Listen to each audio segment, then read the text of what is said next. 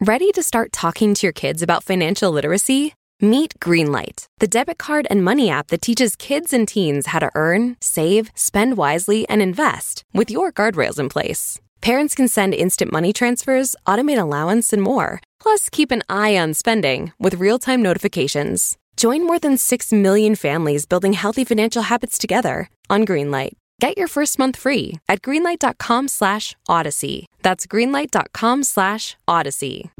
Coming up, people are riding, jogging, there's motorcycles, cars going by. They never had an eyewitness. No one ever came forward and said, I saw someone fleeing or I saw a car racing away. For Vault Studios, I'm Reed Redmond. You're listening to The Daily Crime.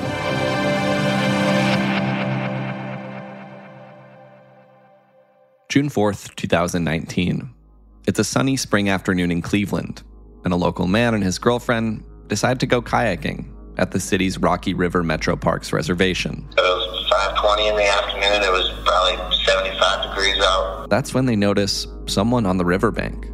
A man slumped over on a park bench. And there was plenty of traffic, people running, people on bikes, people driving by, and I was just shocked that we were the first ones to see them. This man originally thought the person he saw may have been intoxicated. When he went to check on the victim, he quickly realized there was more to it. That's when I noticed that there was another person on the scene. Yes, she was face down in the water on the riverbank.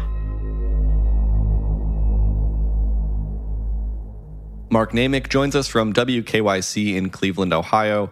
Mark, can you start by telling me about this area, the Cleveland Metro Parks Rocky River Reservation? Cleveland has one of the best metro park systems in the country, and that's the view of many experts that study this around the country. We have a chain of, what they call reservations, 22 interconnected chains that span from the city's, far west side to far east side. Gets a lot of attention for efforts to literally connect it all and ultimately bring it to Lake Erie. So it's very popular.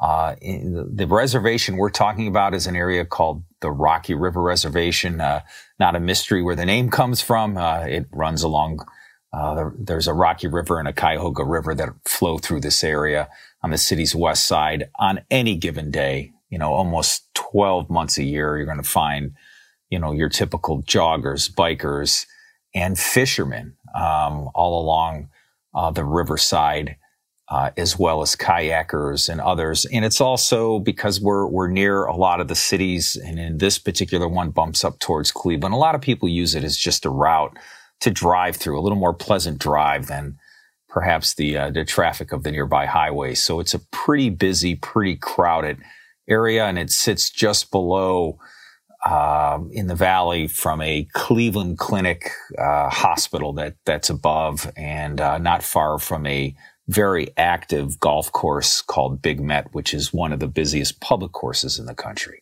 You mentioned that this is a good area for kayaking, and it's 2 years ago then, on June 4th of 2019, that some people are out enjoying the park, kayaking down the river, and they spot something. Walk us through what they discovered that afternoon. Yeah, near the river's edge are benches along this Metro Parks. That's part of the appeal. You can sit really close to the water. I think if there was a lot of erosion, these benches might even fall in. That's how close they are. But again, that's the beauty of it. You can really feel close to nature.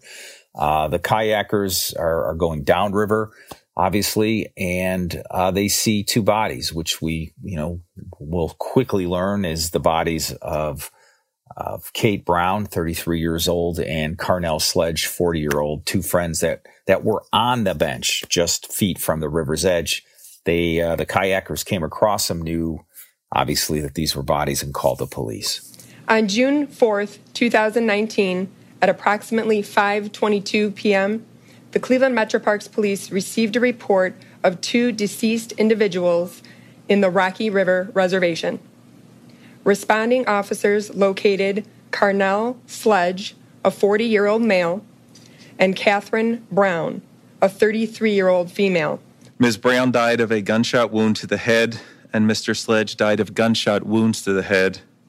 Both of the manners of death were homicide, And as the chief said, and I can confirm, our preliminary investigation reveals nothing other than this looks like an isolated incident. In the time since, what have you been able to learn about these two people, Carnell Sledge and Kate Brown, who were found that day? The family of Kate Brown says they were longtime friends. I mean, that's the bottom line. I think early on, people wondered if they were dating or that they were in a relationship, and perhaps there was, a jealous partner involved here. But the family insists they were just longtime friends. They say that Kate used the Metro Parks as a place to exercise, play chess with her mother, and meet people. She enjoyed the park. It was part of her escape. What do we know about their day then on June 4th, 2019? Had they come to the park together?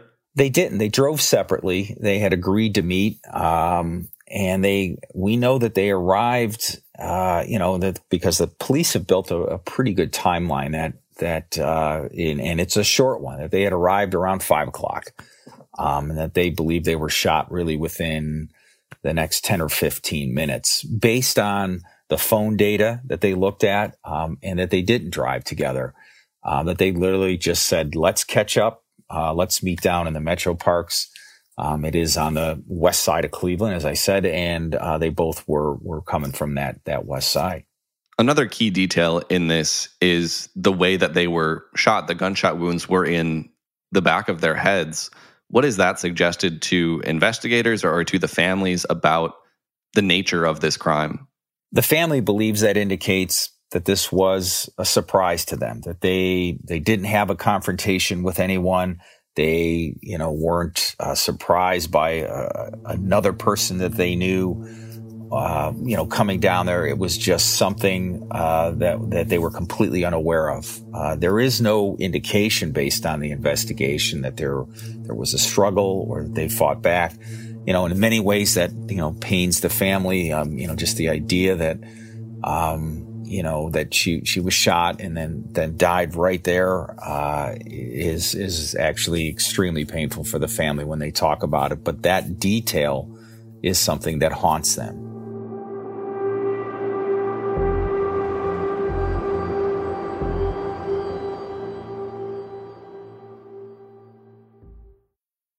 Want to teach your kids financial literacy, but not sure where to start? Greenlight can help. With Greenlight, parents can keep an eye on kids' spending and saving, while kids and teens use a card of their own to build money confidence. As a parent, you can send instant money transfers, set up chores, automate allowance, and more. It's a convenient way to run your household, customized to your family's needs, and the easy way to raise financially smart kids. Get started with Greenlight today and get your first month free at greenlight.com/Odyssey. And the other thing that strikes me, and I think it's what stands out to most people who've been following this case, is how seemingly random it is. As far as we can tell, these were just two friends minding their business, sitting on a bench in the park, chatting. And now 2 years later, we still don't know why they were killed. Do we have any indication as to who could have possibly wanted to do this? If investigators have any indication as to what a motive might have been? No, and the family doesn't believe that the police have one either, that they're, somehow not sharing it or anything.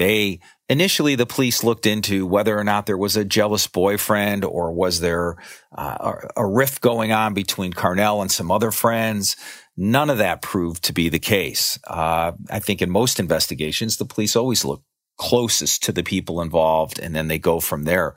And they really did run down all those leads. We heard plenty of whispers and rumors that, maybe there was a boyfriend involved, or what was the nature of their relationship. And in the end, it really all proved to be they were just friends, just meeting that day. And they never brought a suspect in. They never identified anybody as in cop speak, a person of interest. They got nothing.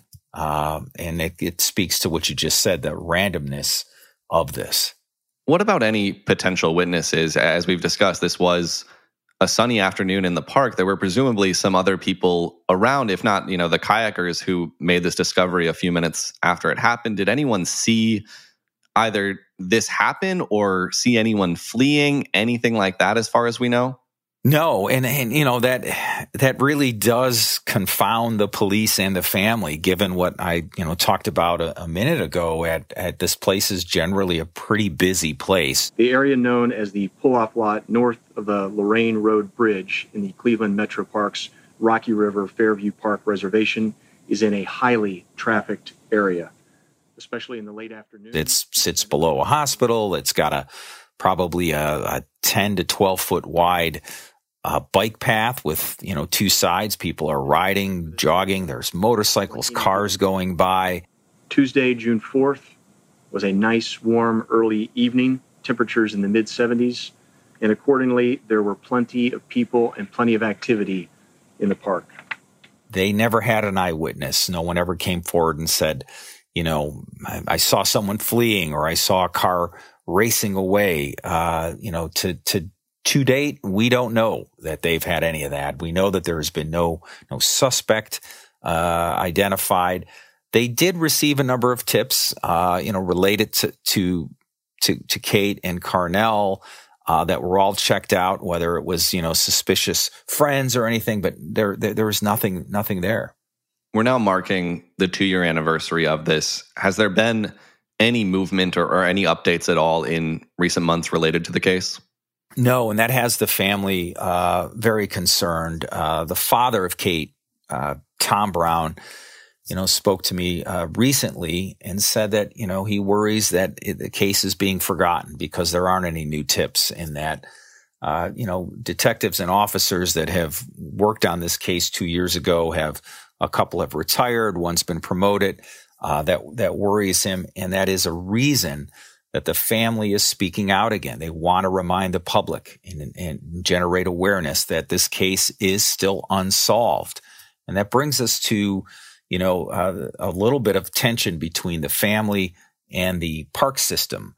The family, quietly went down and put up signs around the murder scene, asking again for tips, reminding people that there's a $100,000 reward.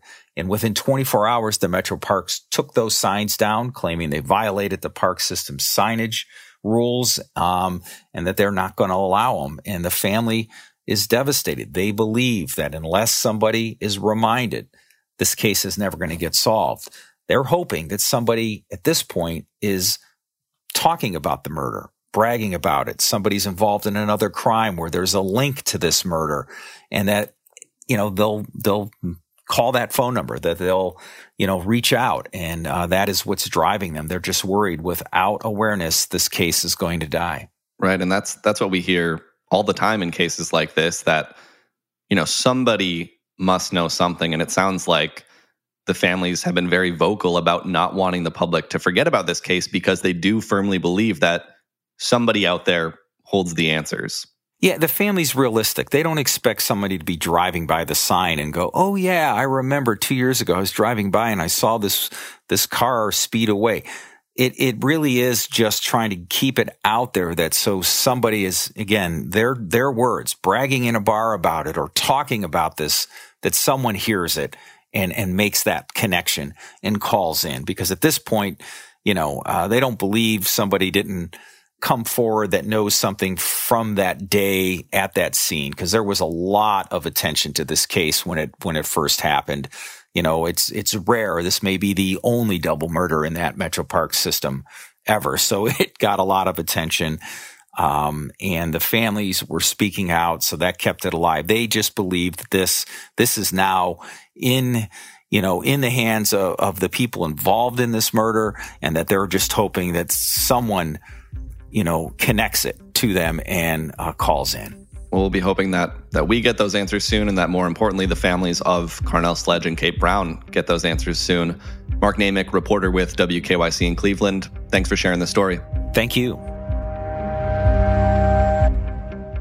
Thank you for tuning in to another episode of The Daily Crime. We're here 5 days a week, so make sure to subscribe to the podcast or follow it on whatever podcast app you use. And if you're enjoying the show, don't be shy about it. Tell a friend, leave us a rating and review. You know the drill. And if you're looking for more true crime podcasts, you can find a list of all of our other shows, including our weekly True Crime Chronicles, at voltstudios.com. That'll do it for this one. For Volt Studios, I'm Reed Redmond.